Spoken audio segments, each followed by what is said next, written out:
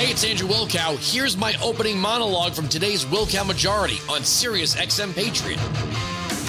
I have not talked about Ukraine at all, really, this whole summer.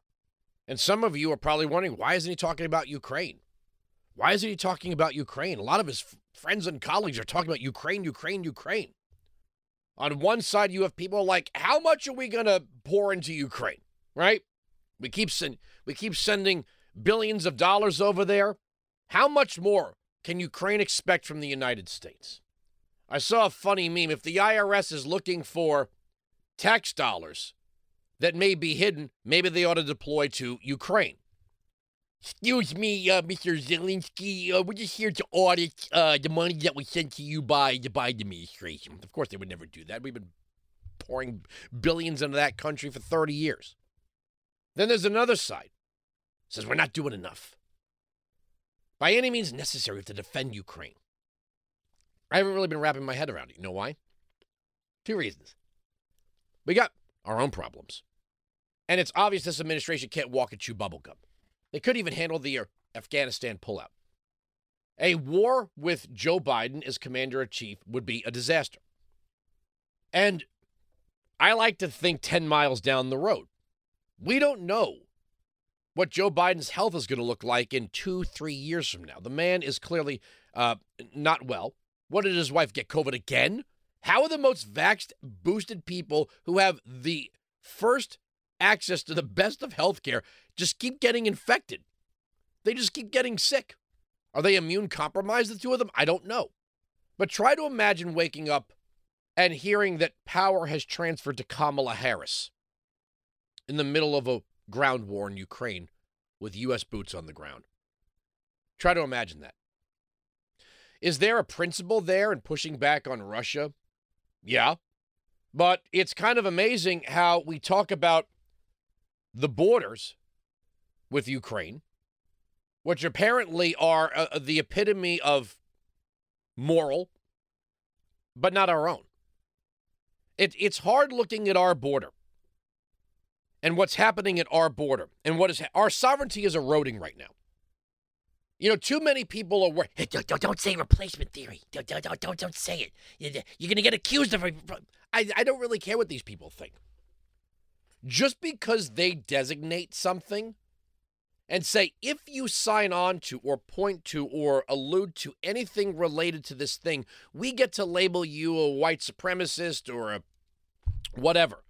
I don't really care. I don't justify what I'm going to say on this program, but no matter what I say, if you are a conservative in this business, no matter what you say, you're going to be called a Nazi or, I don't know. Even if you're black. I mean, people have called David Webb, like, you white supremacist. So that's all they got. Again, if you color everything safety orange, nothing stands out. If everything is racism, then nothing is racism. If the only answer you have, I think taxes are too high, well, you're a racist. What? Well, yes, we have to spend because we spend on people who are not white, and if you're against the spending, you're against people who are not white, so cutting taxes is racist or something. There's no point in even calculating what these people are going to say because they say the same thing every time, no matter what you say. And, you see this, where you see this, we'll get deeper into this later in the program if we have time, is in the Pennsylvania Senate race. Oh, Dr. Oz said crudité. He's supposed to be saying chopped vegetables. That's what real working class people say. Yes, the snobs in the media.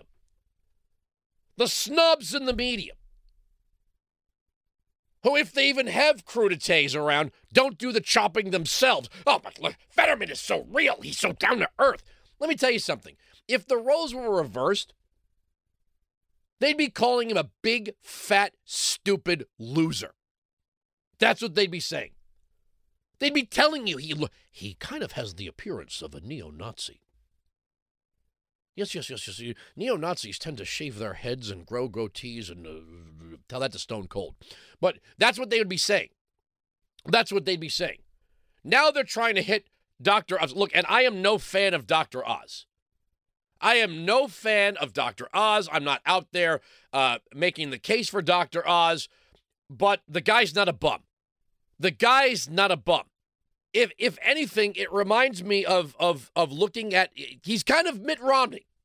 He's kind of the Turkish Mitt Romney, isn't he? Kind of, in a way.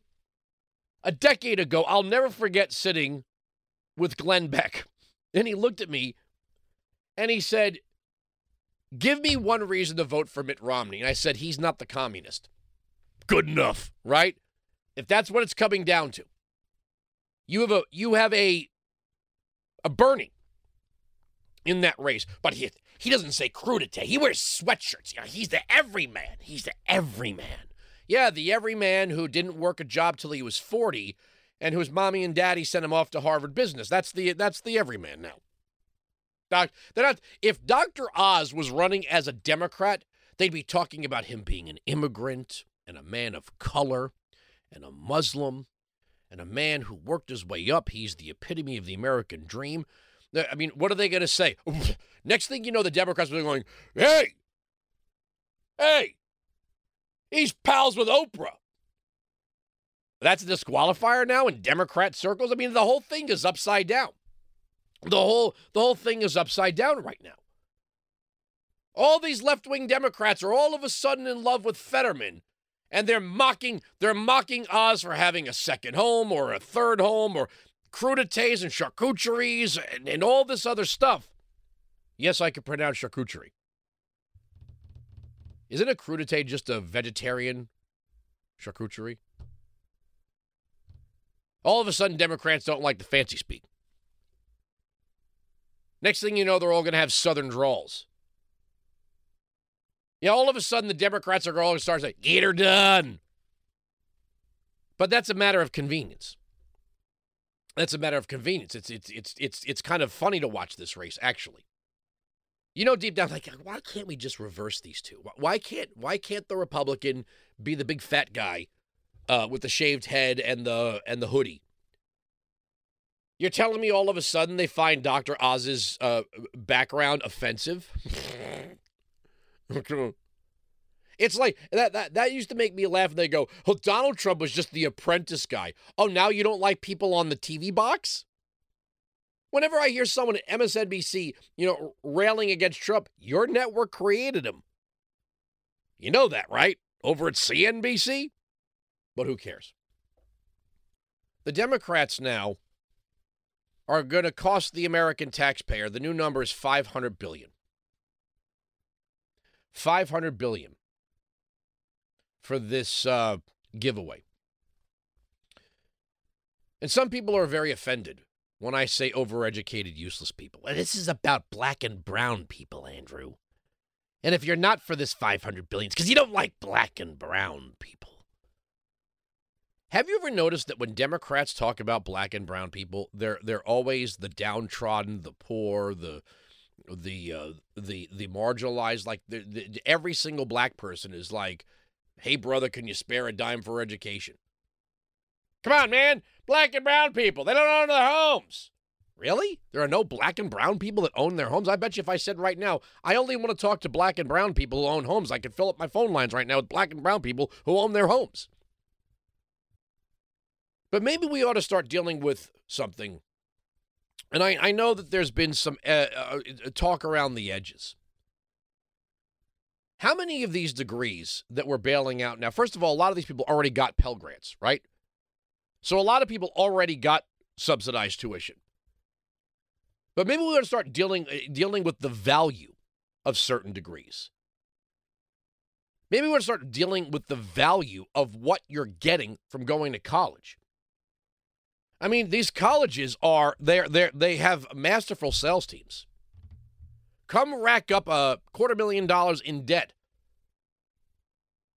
studying interpretive dance with a minor in social equity. How many degrees out there are really, at the end of the day, useless? I mean, useless. The assumption that if you sit in a classroom and you do that for 4 years, that you are now something special. I mean, if you worked your way through college and didn't get to go on spring break, didn't go to find yourself, don't you feel pretty stupid right about now? I know I do. You know, when I was at the University of Florida, I worked at a place called Larry's Giant Subs, as well as working at Rock 104. I worked 2 jobs while I was in college. Now, that's not everyone can do that. There's only so many jobs in a college town. But people that went out and signed off on these giant loans, were they ever expected to ever address? You know, you have the Democrats. The Democrats want 16-year-olds voting and 9-year-olds deciding whether or not they want to be castrated. They want teenagers making life decisions, right? We had this case in Florida with the 16-year-old girl. Democrats are saying a 16-year-old girl should be able to have an abortion without her parents' consent. She's a woman now. She's a woman. Well, of course we should be taking children out of the home if a 3-year-old says, I'm in the wrong body. And that parent immediately does not shift gears into air fingers, quote, gender-affirming care. Well, that's it. We have to cut off little Johnny's boy parts and turn him into a girl because he's 3. He's obviously thought this through. I mean, if 3-year-olds can decide their gender, if a 3-year-old can decide their gender, maybe we should be asking them while they're in the womb, well, we're not going to abort you, but we're going to send a signal in and ask if your gender is, we don't want to assign your gender at birth. So before you're born, we're going to ask the fetus. We're going to ask the fetus what gender they want to be when they enter our world. When they come through the baby door, we'll let the child select their own, the gender reveal party will be there. Now, it doesn't matter that the fetus, the zygote, doesn't speak any languages yet, has no grasp of the English language or any language. We will find a way to find out what gender the fetus, the zygote, wants to be when it enters the world. Because, a minus 3-day fetus can make these decisions. We're being told that children can make permanent life decisions, but an 18-year-old is not mature enough to sign off on a college loan and be responsible for it. That's what we're being told. We are watching as colleges create majors that have absolutely no use in our society whatsoever. And then we are saying now if you've signed off on this, you put in your 4 years, maybe your 5 years, you took a gap year, you had to backpack through Europe to find yourself. There's a lot of finding. We're always talking about people finding themselves. I have to go find myself. Okay. Well, you let the rest of us know when you find yourself. It's going to cost me $250,000, but I've got to find myself. Finding myself in college. I'm finding myself. I'm expanding my horizons. You are not, to believe that going into this tiny bubble, this protected little bubble, where now on college campuses you'll never be offended, you'll never have to debate with someone you disagree with, where if you choose your pronouns, the world around you is just going to stop what it's doing and go, no, let us learn everything about you. You're such a special, special person. None of us have anything better to do with our day. Let us sit around and take time to know everything about how you want to be perceived by the world. College, if anything, is not progressive, it's regressive in that you're taking people who are approaching the age of majority or at a time of when they should be maturing, and we're saying, we are going to protect you like you're in pre-K.